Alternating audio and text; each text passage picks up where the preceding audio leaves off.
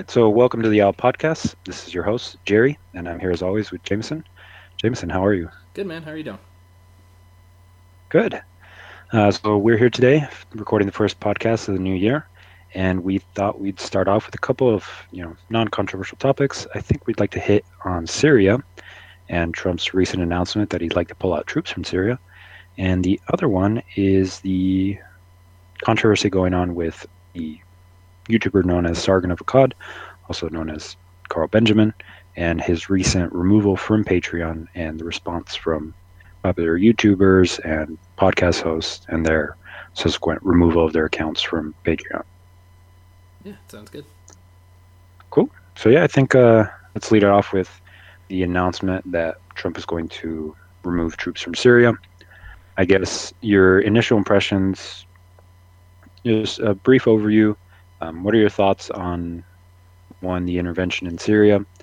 Why do you think we went in to Syria, or why do you think we intervened in Syria in the first place? Do you think it was a good idea, bad idea? Kind of just your initial thoughts on Syria. Yeah, I've kind of gone back and forth on Syria a little bit. Um, at first I wasn't 100% sure why we were going in there.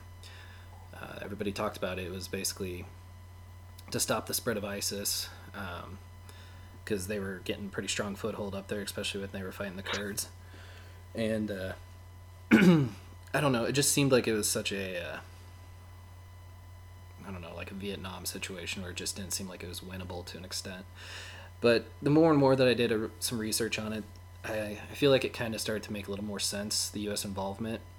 I mean, I don't think Obama handled it particularly well, especially with him keeps, trying to draw that line in the sand with Russia and, just basically not even holding up to his side of the deal, just basically backing down when they kind of, put their toes over the line. But the more and more, like I said, I did some research. I think it was a good thing that the United States had some intervention, and I can get into some more details why. But I mean, one of the biggest ones is I think that the Kurds definitely needed some more help because they were kind of in a really tough situation, especially with having to fight ISIS, the rebels, Assad's army, Russian bombings, and then of course they really didn't have much of a place to go because the closest place they could have gone was into Turkey, and Turkey isn't a big fan of them either.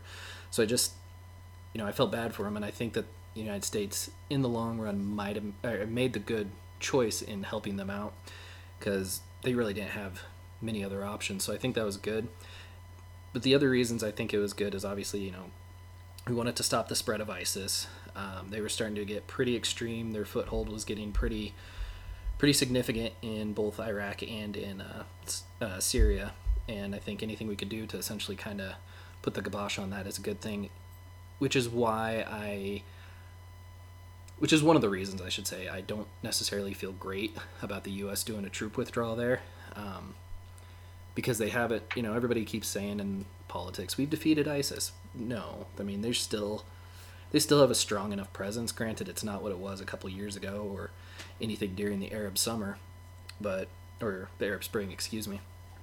But I don't know. It just anything they can do to essentially just eradicate that little terrorist group, I think would be for the benefit. And I know it's probably never going to be completely eradicated, but I still feel like they have a strong enough presence that it still needs to be addressed, and that troop presence from the United States still needs to be there.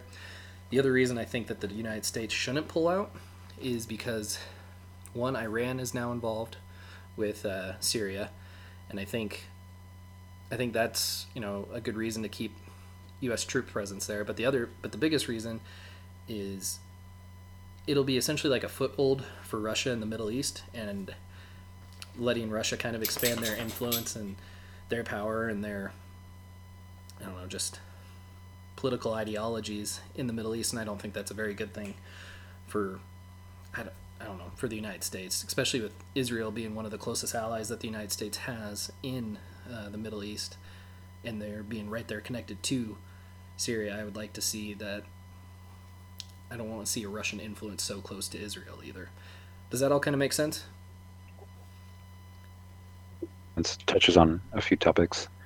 I guess I would just explain my foreign policy, which we haven't really touched on in the podcast, but I guess it's a good It's good as time segue as into any. it. Yeah. So my foreign policy is heavily shaped, especially when it concerns dictators, um, by a book by Samantha Power called oh man, what's that book that she wrote? It was a book on genocide, but it was a problem from hell.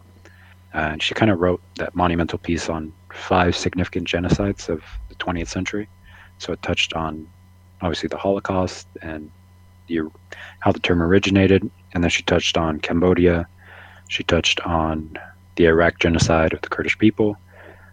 She touched on the Muslim genocide in Bosnia, and then she touched on, I'm drawing a blank on a few of the other ones.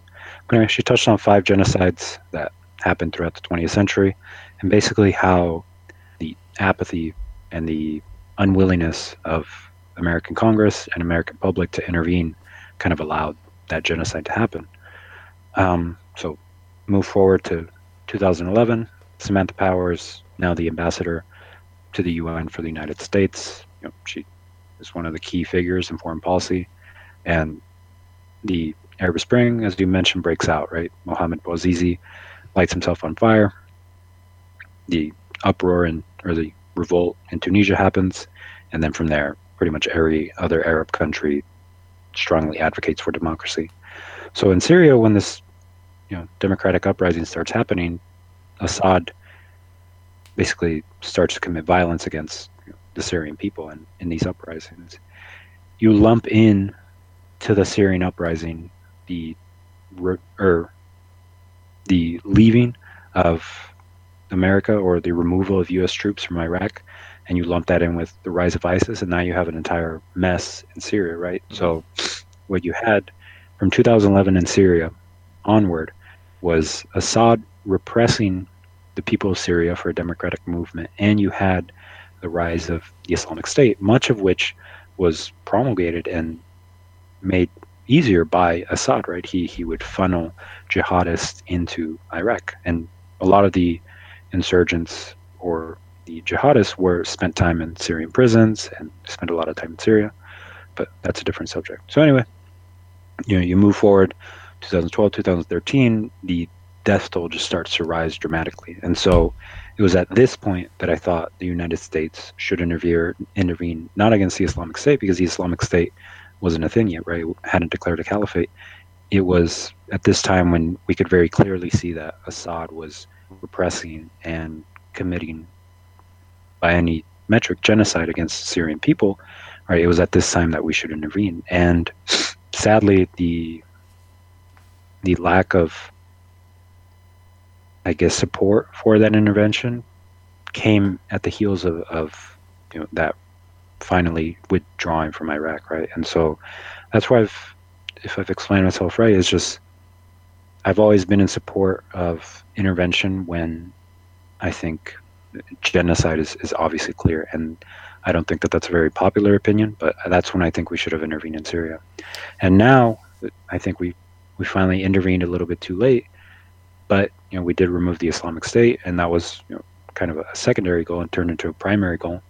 But right now, I don't think we should have left Syria, mostly because of what you said about the Kurdish people, but also because Assad is still in power and he's still killing people. So, well, and I would agree with that. And I mean, especially what he did in Aleppo.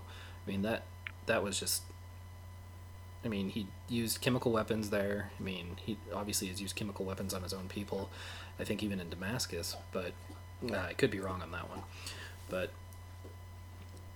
I don't know. I agree with you. I don't think that he is a good person to have in power right now. And like I said, I don't like the fact that Russia is essentially one of his closest allies, if not his closest ally, and that their footprint is now getting a little bit bigger in Syria. And like I said, I could see that essentially expanding into more places within the Middle East as well.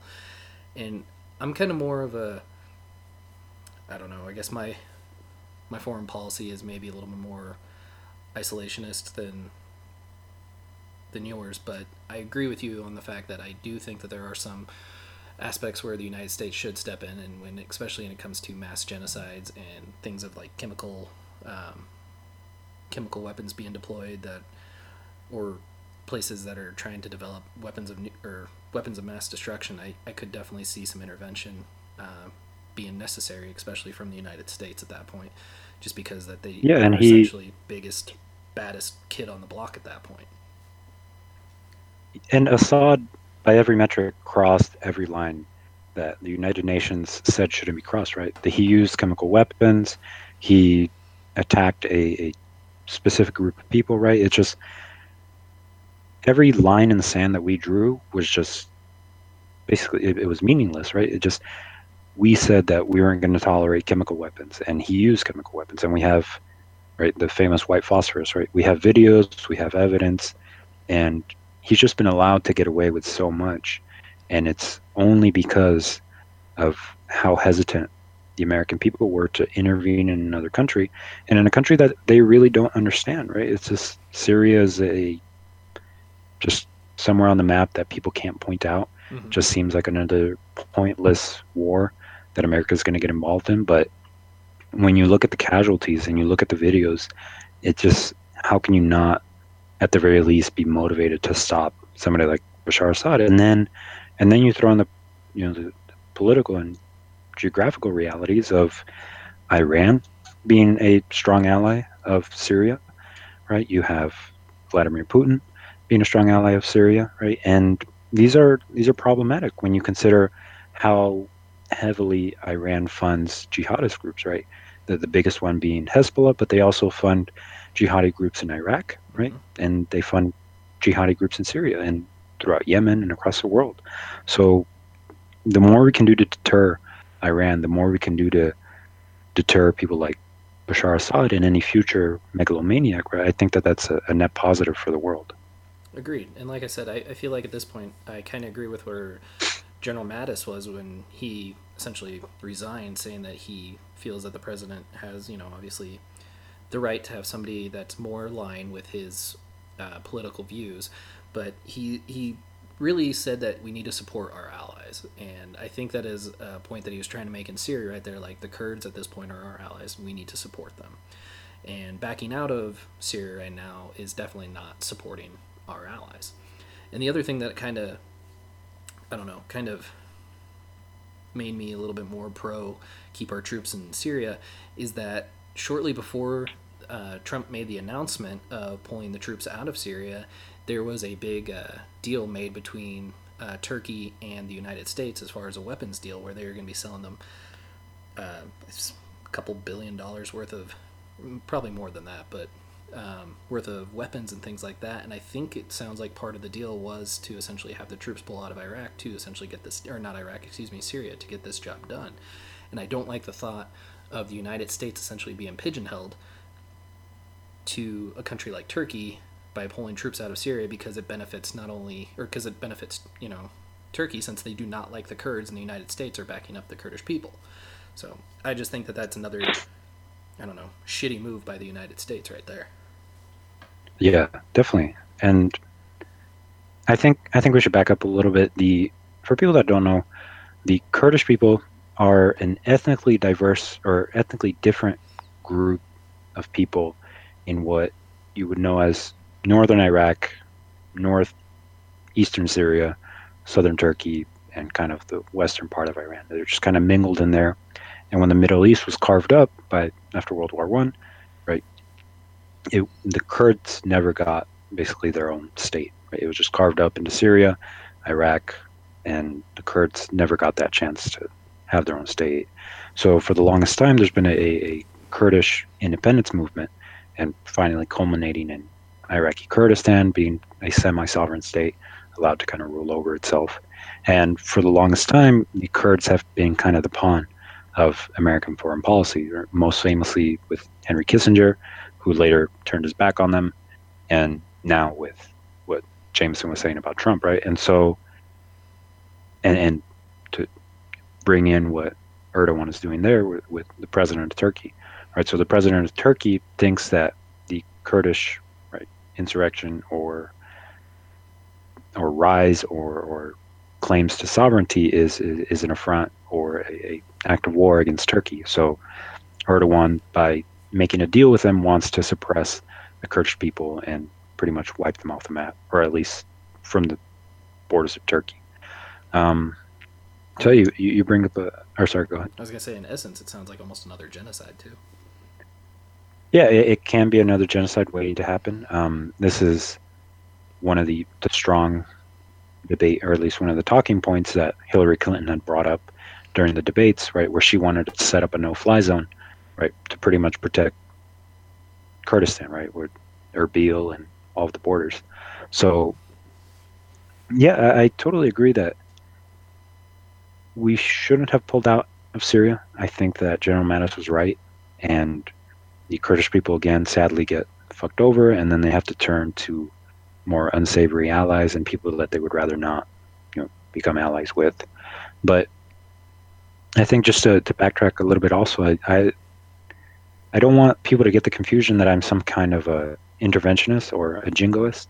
I'm not. I don't take intervention lightly. I don't think that the U.S. should just be the world police. I think we should intervene when it's clearly needed, when there's megalomaniacs like Saddam Hussein or Bashar Assad, right, committing clear atrocities. That's when I think we should intervene. And we have the military might and the political might to make these things happen, right? And so I just don't want people to get the wrong impression that I'm some kind of gung-ho interventionist, right? No, that makes sense.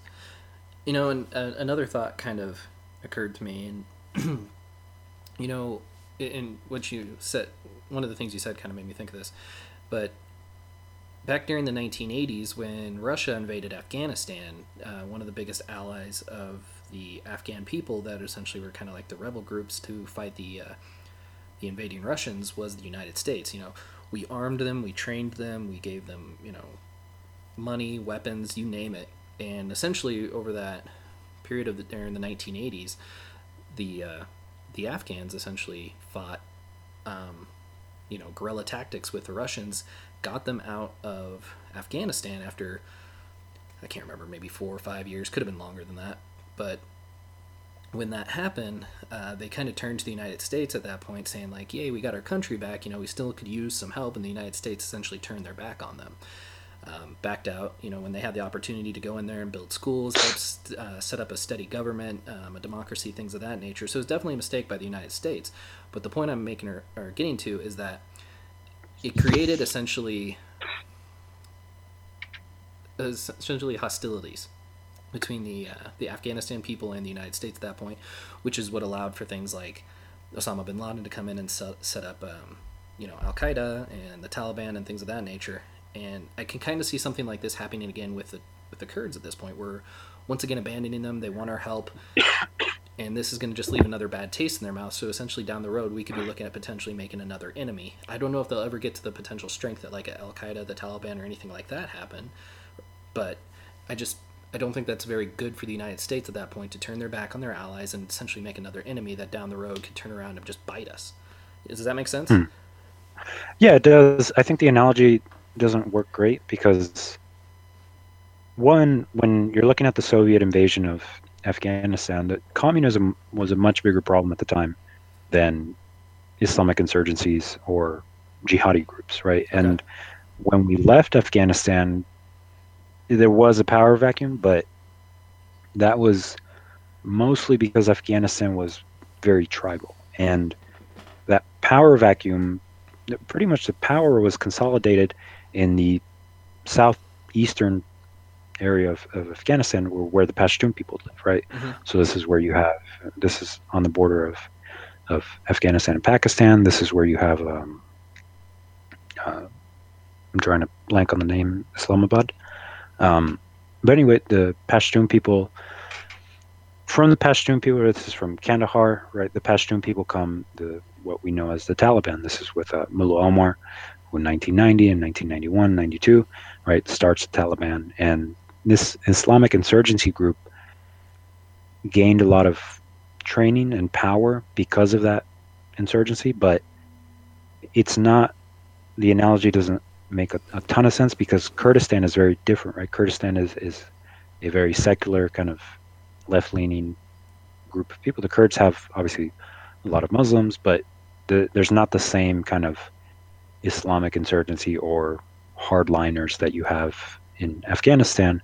You don't have that kind of same mentality in Kurdistan, right? Hmm. So that's where I think you could create an enemy, and I could see how that would happen, but you don't have that same Islamic ideology, the same jihadist ideology that you had, one with the Taliban, and two with Osama bin Laden taking advantage of the fact that Afghanistan was kind of this anarchist state, right? There was no government.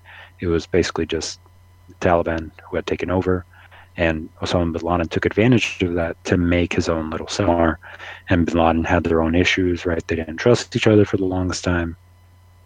But at the very least, bin Laden was granted harbor or safe haven. But yeah, I see what you. I think the biggest thing is just from a foreign policy perspective is just how can Oh, hold on, you to work with people on the ground. you broke up right there about a minute ago. I think just the can you hear me now? Yeah. I think just the biggest thing is, how do you expect people to trust you if you're always reneging on your word, right? It's just you can't keep using people that way. You just if you're gonna promise safety, or if you're gonna promise your alliance to people, right? That matters in the world, and you can't expect people to work with you or do business with you if you just keep reneging on your word, right? And so we have a lot of issues in the world, and there are there are movements that we should support and we should back, but if those people in those movements throughout countries that are problematic, if they see that the U.S. can't be trusted to continue to be an ally, how are those people supposed to take that risk, right? A great example of this is the protests and mass protests that happened throughout Iran almost about a year ago, right? When Trump said that he was pulling out of the Iran deal, right? And so Nikki Haley gets up there and says to the Iranian people, we have your back. You're our allies. No matter what happens, we're not going to stand with the mullahs. Trump gets up there and lambasts Ayatollah Khomeini and the rest of the mullahs, and basically with that confidence, the people of Iran were able to come up and basically mass protest. So it's kind of the same thing here, right? It's just I don't understand how we're supposed to. I don't understand how we're supposed to work with people in the world if we're always going to renege on our deals. Yeah, and I guess I don't know. You're right. You're just shooting down my theory there of the whole Afghanistan thing, so that's okay. But but no, I guess I was just trying to get to the point. Like, I don't feel like it's beneficial to the United States to essentially, anytime that there's an opportunity that they could go in there, help, and keep a good U.S. presence and keep a positive impact in the Middle East. Instead, we just turn our backs on them. I just feel like that's going to create more enemies than anything, I guess, was the point I was trying to get to with that. Yeah. And yeah, you kind of summed it up with saying, like, how are people going to be able to view us if they're going to come to us for help, but they feel like, oh, well, the United States is kind of has the reputation of, backing out on their deals, or the U.S. people don't seem to support it, so they'll throw a hissy fit and then they'll get out of Syria, or they'll get out of Iraq or Afghanistan or whatever. So I guess that's, yeah, kind of where I was going there. So how do you feel about people that say, for example, we shouldn't be the world police, or that No, I agree. interventions are wrong, or I agree that we shouldn't be the world police, and I honestly think that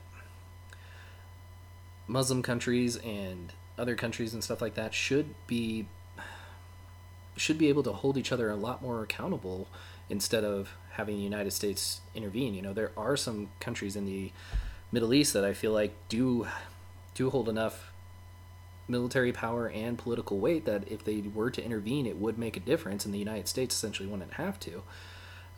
Not saying that I agree with like their politics by any means, because I definitely don't, especially when it comes to places like Saudi Arabia, which I feel like could have the most influence in the Middle East, and it does have the military backing. But I'm just saying they could essentially do their own interventions if need be, but I don't know. I don't think that it's always up to the United States to come in there and try to save the day, just because it does cost the United States a lot of money, and it does cost the United States a lot of military personnel, which is not always the best thing. But if a situation like Syria where mass genocide was going on, Iran, who's known to harbor terrorists and fund terrorism, gets involved. Russia, who essentially has always had it out for the United States, gets involved. And you have a president like, just drew a blank on his name all of a sudden, president of Syria. Assad. Yes, thank you. Who's clearly a lunatic and who, probably closely identifies more with somebody like Saddam Hussein or Osama bin Laden than he does with like a, I don't know, name a sane person. But I feel like that absolutely the United States should step in, especially when there are people that are getting killed in mass numbers and that are coming to the United States begging for help. That absolutely makes sense, but I don't feel like we should be stepping in every little time somebody stubs their toe. Does that make sense? Yeah. No, it does. I think. Well, one, that I think we're never going to escape what happens in the world, and this is the biggest argument that I have against just complete isolationists. Right? It's just Syria changed the entire scenery of politics, especially throughout the United States and Europe, right? Because you had the Syrian migrants, because you had millions of people trying to find refuge somewhere, that changed global politics. So if whether or not you care about genocide, which granted, not to sound callous, but a lot of people don't, right? If it's not happening in their own backyard, they really don't care. Yeah, and so I think at the very least, what people can acknowledge is that it's going to affect you one way or another, right? So the Syrian genocide and the rise of ISIS affected American politics. You had a very right-wing rise and anxiety because people saw Syrians and Muslims entering their country, and according to Trump, we weren't able to vet them properly, and according to the noises that Obama and Hillary were making, they couldn't even acknowledge that Islam was a problem, right? And so that is obviously just conducive to anxiety, especially if you're on the right wing or if you're hesitant about immigration, right? And so the Syrian genocide affected politics, and people need to understand that. And so I think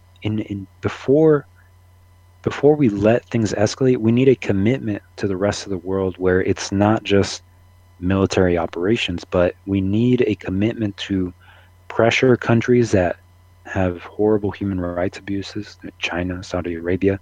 We need to be able to pressure them politically and economically so that they do get their behavior correct, so that we don't end up always in these situations where we have to respond militarily, right? And that starts with somebody like Trump, who needs to pressure these countries to get their act right, and we don't wait for the next atrocity, like somewhere like Yemen or Syria, for example. Sure. And a thought occurred kind of when you were talking about that. I feel like it's important for other countries, like our allies, for example, Great Britain, France, Germany, some of our stronger allies like that, to essentially start condoning some of the actions of, these countries like Syria, Yemen, or Saudi Arabia, where they're actually committing these mass, genocides or these just atrocious human right violations, but they always feel like that they have to stand behind the United States and essentially let the United States try and strong arm these other countries into saying like what you're doing is wrong. I feel like if we had a lot more backing from some of our allies that were saying, things like, yeah, we condone what you're doing, we don't think it's right, we think these human right violations are absolutely atrocious, just so it's a louder voice as opposed to just coming from the United States more often. Does that make sense? Like I feel like I totally agree. Yeah, I feel like the world needs to essentially be looking more at these other countries like I said, China, Saudi Arabia, stuff like that, and really just start having the world strong arm them as opposed to just having it be the United States. Yeah, we need a Paris climate agreements of that same magnitude of, where the world is in agreement. We need that same level of cooperation with the rest of the world where we don't tolerate human rights abuses. And we can call out the hypocrisy, right? Where if Saudi Arabia commits to, better human rights, right? They say, okay, well, we're no longer going to behead people, right? Sure, we're not Where going to they still stone behead women in the people. streets. Yeah, right. We need to be able to call them out, and we need to be able to apply that pressure, right? And so, yeah, I totally agree. We need the world, and if the West is going to lead it, then fine. But we need people to be able to lead, and we need a long-term commitment so that it doesn't just come down to the whims of every president in No, the United States. yeah, completely agree. Hold on one second. Jeffy, come up here. Come on. Good boy. Um, no, and I feel like so many countries just kind of feel like they can hide behind the United States because they know that the United States essentially is the world police, so that they don't have to essentially get their hands dirty. And that just kind of bums me out because it shouldn't always be our responsibility to be that, I don't know, that big kid on the block. We need to have essentially everybody just have the balls to stand up and just speak out what they believe is wrong. And I just don't feel like there's enough countries out there that are willing to do that. So, Yeah, no, I definitely agree. I don't know. You've kind of studied Syria a lot more than I have. It's only been kind of something I've been really diving into maybe the last few months, but I don't know. Do you feel like there's anything about what we've talked about that we've kind of missed that we need to hit upon more? Is there anything that really concerns you, like about the United States pulling out more than just maybe the possibility of ISIS regaining a foothold? Russia having a presence there, anything like that? Well, I think the biggest thing, or the biggest criticism that I get or that I hear, is people seem to think, and they think this when Saddam Hussein was in power, and they thought this when Gaddafi was in power as well, right? They seem to think that Bashar al-Assad, or the Ba'athist government, is a stable presence in the Middle East for however horrible he is, right? So why remove somebody from power if he's going to provide that stability, right? No matter how bad it is. And I think that view of the world is wrong, right? I think what people consider to be stability is not stable at all. And we saw that in the last 7 years because Bashar al-Assad did commit those atrocities. He did commit mass genocide. He did destabilize an entire region and the entire world, really, with the mass movement of Syrian refugees, right? And so I think, and maybe if you'd like to touch upon this about what you think stability is, but I think people's notion of what a stable government is misguided and wrong. Well, what do you mean? Like, why do you think it's misguided or wrong? Well, I think people confuse what a stable government is. So, for example, in the Middle East, if I was going to look at a stable government, I would look at Israel, right? Oh, It's for not, sure. it's a country with good human rights records, and people might scoff at that, but it's a democracy. It's not a bastion of liberal democracy, but it is the most left-leaning or most classically liberal democracy that we have in the Middle East, right? It's a stable region for however you want to define it, right? And so that is stability. That is not a government that I think we should upend or right just totally demolish, right? And so when people say, well, Bashar al-Assad is a stable force in the region, I think that they are confused or not understanding what a stable government looks like, right? And so that's what I mean by where I think Bashar al-Assad should be removed from power because he is not stable by any metric, right? This is a man who we know was trying to build nuclear weapons, right? This is what Mossad, the Israeli secret intelligence, was telling us, right? Just I think it was about a few months ago that Mm-hmm. they released that report. We know that they were trying to get nuclear weapons. We know that they were funneling jihadists. They were funding and harboring jihadists, right, to help with the uprising of the Islamic State. We know that they were killing, dissidents. They were mass murdering people. So I don't know by what metric that is a stable government, and so that's why I think people are confused or not honestly dealing with the issue of what a stable government is. All right. I kind of just want to play devil's advocate here for a second because I do completely agree with you that as far as a Middle Eastern presence that is a completely stable government is Israel, and I think that, and I'll just say right now that I think that the United States needs to continue a really strong alliance with Israel as well, because I do think that they are probably the best government, the best presence to have right now in the Middle East. But to just play devil's advocate here, obviously a lot of the issues that Israel has had with the Palestinians and people in the Gaza Strip and things of that nature, there's been a lot of bombings that are going on. There's been a lot of different, children that have gotten killed. And granted, I believe all of it is accidental, especially when it comes to civilians that are getting killed. But they do look at them. A lot of people in the world look at Israel as having these human crime violations, or these like murders of civilians, children, things of that nature, just because of essentially where they're located. So kind of by the definition that you just gave of saying like they're not going to have all these human atrocities, or that they have that more stability because of the fact that they're a democracy, things of that nature, a lot of people would probably argue, and I'm going to say a lot of people are probably going to be other countries in the Middle East, Saudi Arabia, Jordan, Egypt, things of that nature. But they'll point out all the different atrocities that Israel has committed.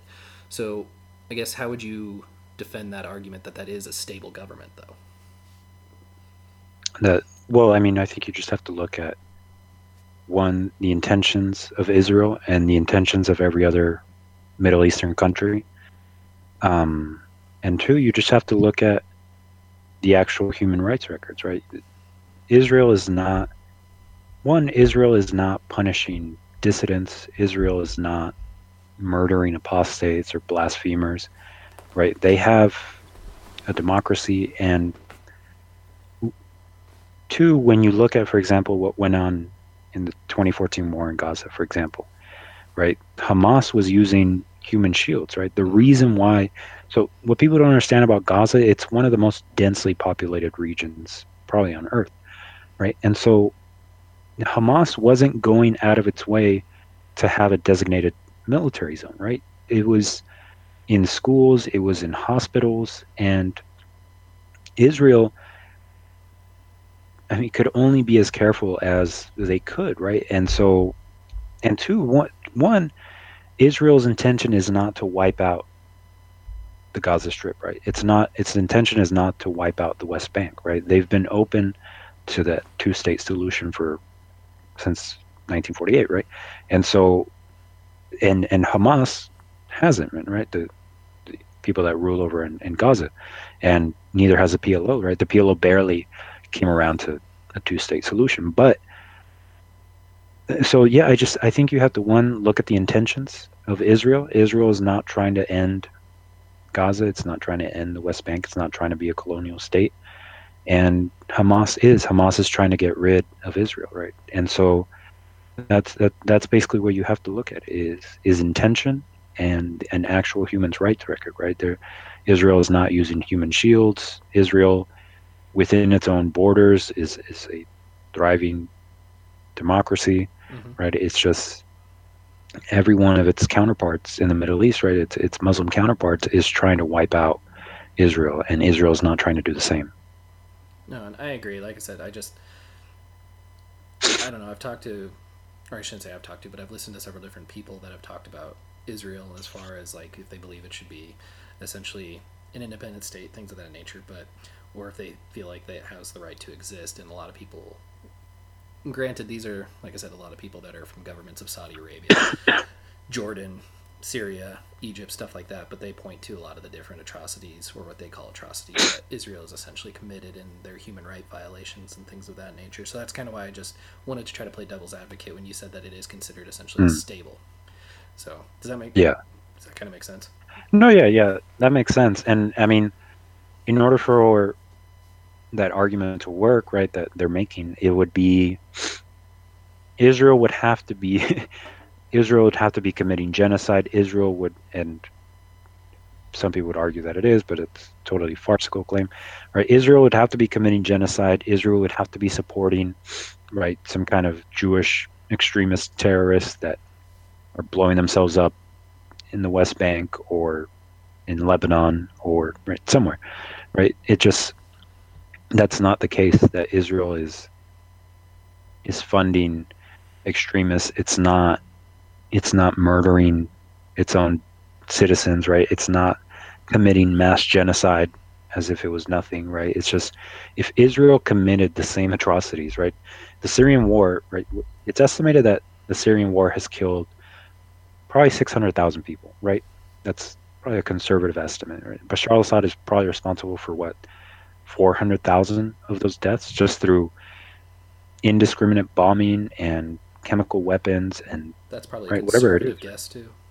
Yeah, and so if Israel had killed 400,000 people within Israel, right? Let's say Tel Aviv just all of a sudden went into some mass uproar, right? If Israel had murdered every citizen of Tel Aviv, it would be the end of Israel, right? And so Israel is scrutinized in a way that any other Middle Eastern country isn't.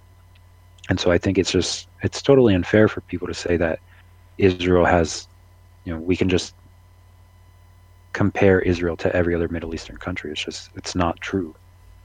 No, and I think the point you're trying to originally make is that if we want stability essentially in the Middle East, and maybe not like perfect stability, but if we want to have at least a presence that it's easy to negotiate with and that we can essentially have good diplomatic relationships with, we need to look to Israel to essentially have countries like that in the Middle East, essentially to have these good relationships in the Middle East. Is that kind of what you were going with? Yeah.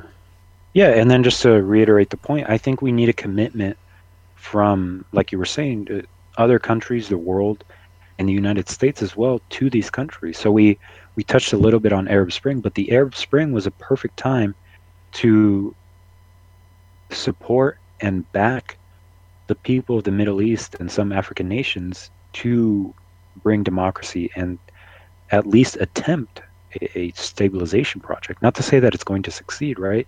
Democracy and even stability are very difficult things to bring about, right? And you need the dials to be turned in a certain way in order to make it work.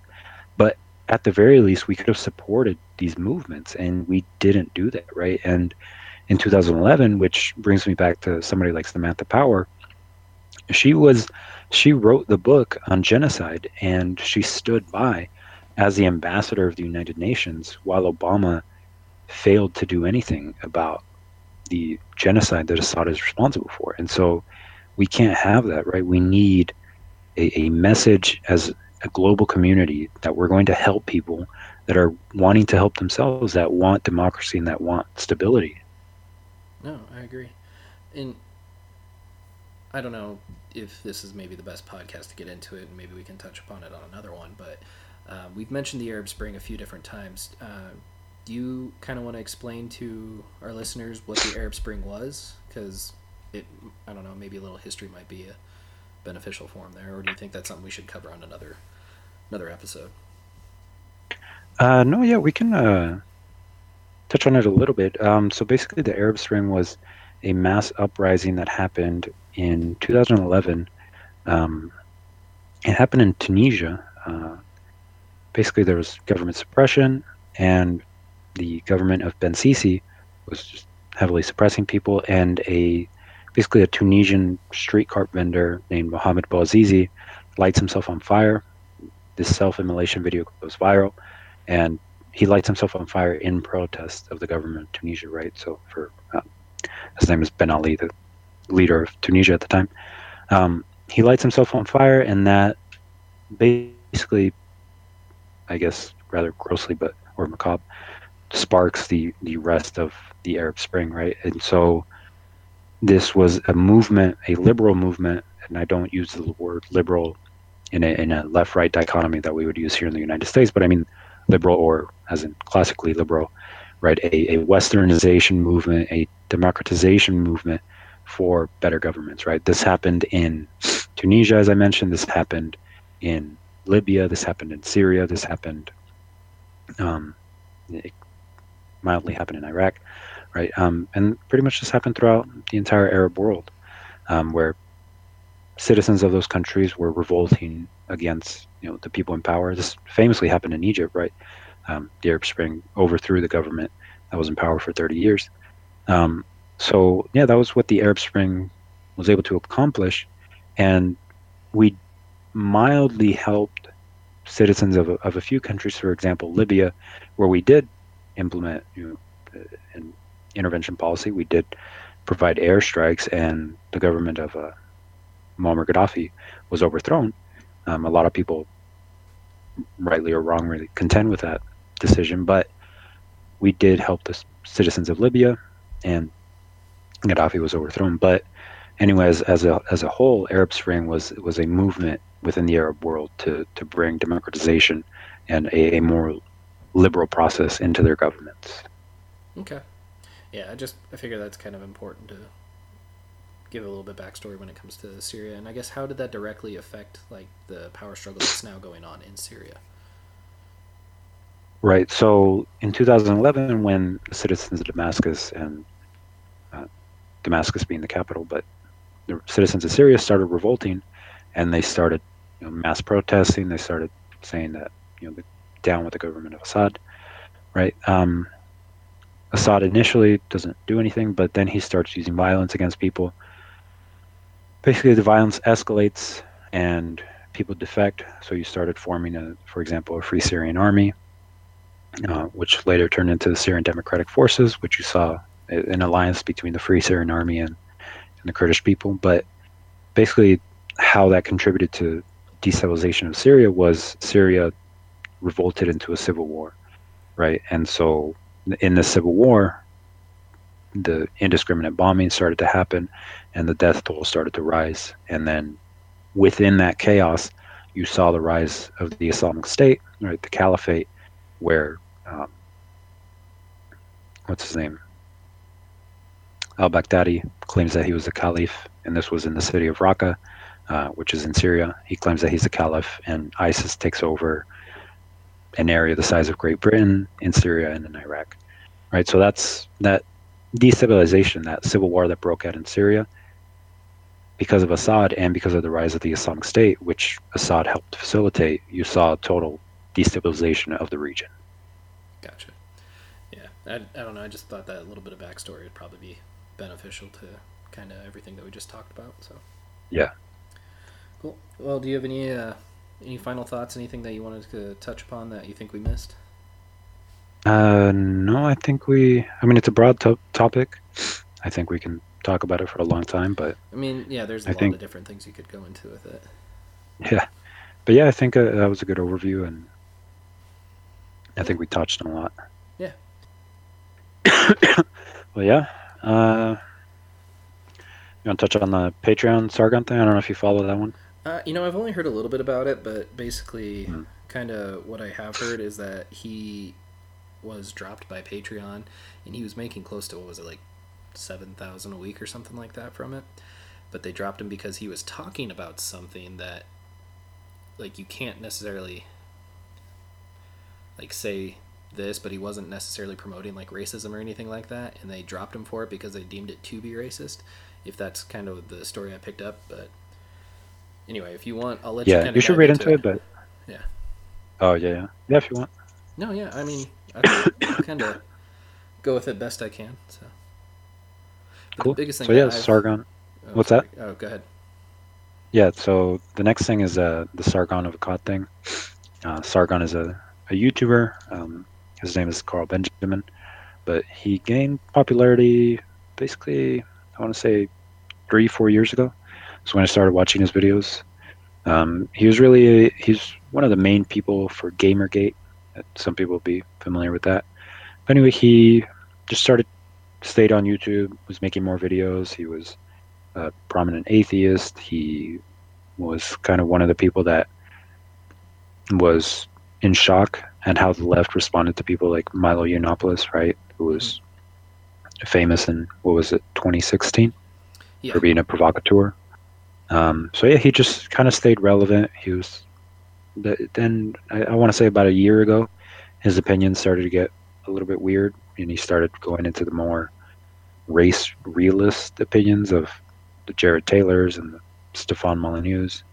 And then he started getting into the whole Kekistan thing, which was like a weird counterculture thing about people not understanding the internet, I guess. I don't know. But I didn't really follow the Kekistan thing. Anyway, I think it was a few weeks ago, Sargon was actually kicked off of Patreon. And Patreon has had issues before, and if you don't know, Patreon is a mobile platform or an online platform where you can pay people for their content that they create. But anyway, he was kicked off of Patreon, and Patreon has had issues before about kicking people off for their political views, right? And so they had a famous one with that. Who's that white girl that got kicked off for stopping people on that boat in Italy? Oh, Lauren Southers? I forgot her name. It's not Lauren Southern, is it? Oh, do I lose? We lose audio. Oh, yeah, Jerry. I think I lost audio here. Put a video. Hey, you there? We lost audio with you there for a second when you were talking about that girl that was Yeah, Lauren Southern. Yeah, Lauren Southern. I'm gonna just that was her. Drop the video portion of it real quick to see if that helps, so we don't lose any more audio real quick. All right. Let's see if that helps, so we don't have any more loss in audio. But anyway, sorry, continue. Cool. So yeah, Lauren Southern was kicked off of Patreon for, if you don't know, Lauren Southern is a right-wing kind of identitarian who's very against the Syrian migrants. Another reason why the Syrian thing was relevant. But anyway, she gets on YouTube and she basically stops a boat of Syrian migrants from crossing into Italy.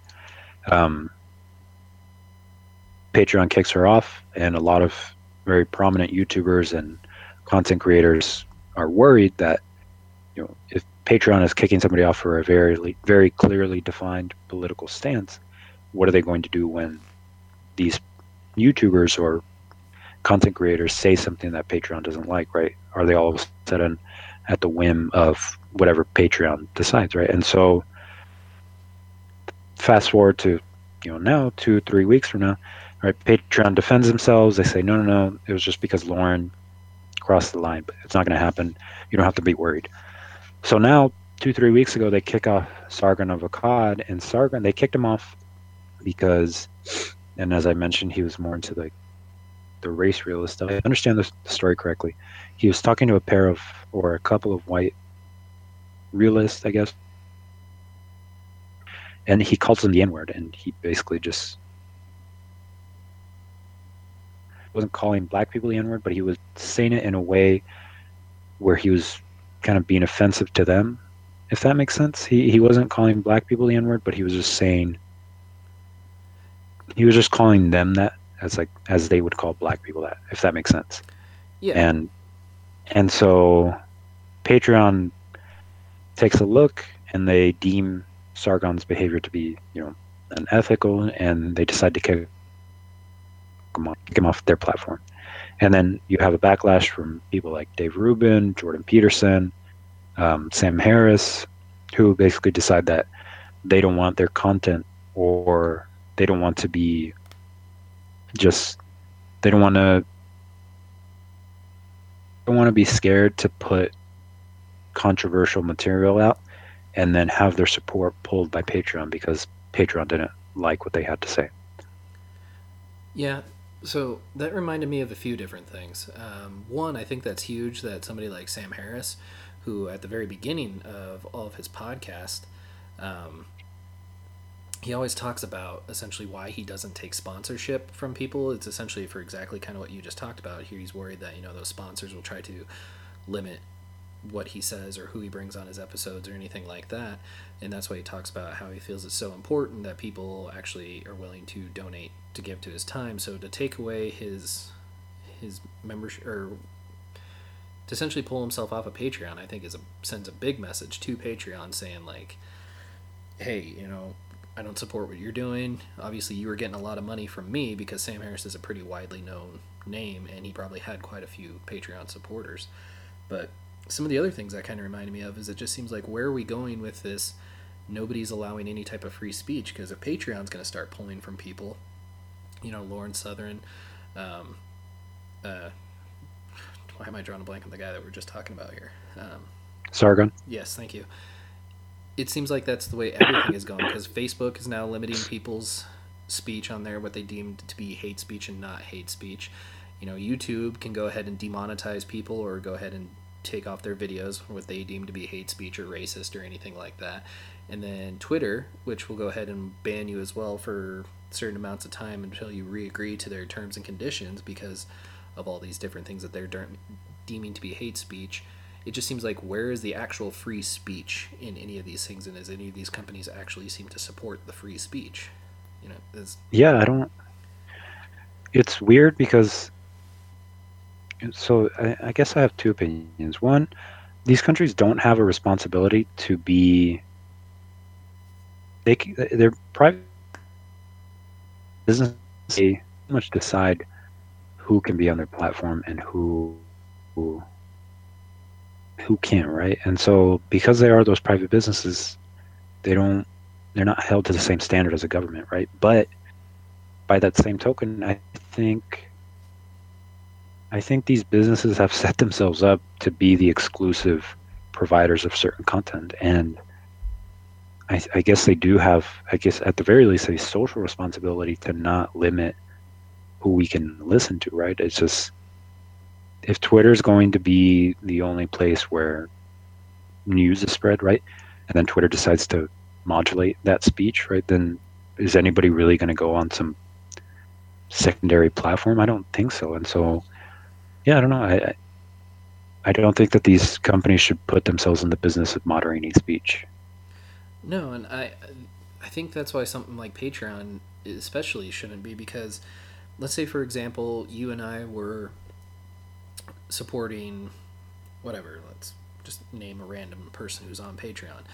The thing is we can go ahead, if we decided, for example, John Smith over there is talking about something that we don't agree with, and he, we were giving him support over the years because we did like his content, but he starts coming out with more and more content that we just continue to disagree with. We can go ahead and pull our funding from that, so we're no longer actually supporting his show financially. And I think that's the way it should be, because that's, I can now go ahead and take that money that I didn't want to give to John Smith over there, and I can go ahead and give it to Joe Bob over here and start giving him my different, funding, because I like the content that he's putting out. And then eventually that's going to hurt, John Smith more than it's going to hurt Patreon, for example, saying like, no, you can't listen to that, because they'll still be getting my money one way or another, but it'll just be going to a different person. So I don't think that that's a very good business plan for somebody like Patreon right there. Plus it allows for another company to come in and start up and say, Patreon's limiting people's speech. We're not going to do that. We'll go ahead and give them the money that they're requesting. Come and take your money from Patreon and give them to us. It just seems like it's another way that Patreon would lose funding, lose different people supporting Patreon, essentially. Yeah, true. And that's why I think it was important for a lot of these people like Jordan Peterson, Sam Harris, and Dave Rubin to kind of pull the support from Patreon. I think even though they don't agree with Sargon, I think it was important for them to finally stand up and say, look, you're either a service that people can pay into and allow the content creator to decide what gets out, and you allow the public to decide what's acceptable. But all you really have to do is just be the service where we can get paid for the content that we create, right? And so it was good that these creators decided to pull their support from Patreon. And so I think Patreon kind of dropped the ball here. I think that they could have even publicly stated, we don't support Sargon, we don't support what he's doing, but his account, right? That would have been a more moral and ethical decision to take, and I would have respected it more. Yeah.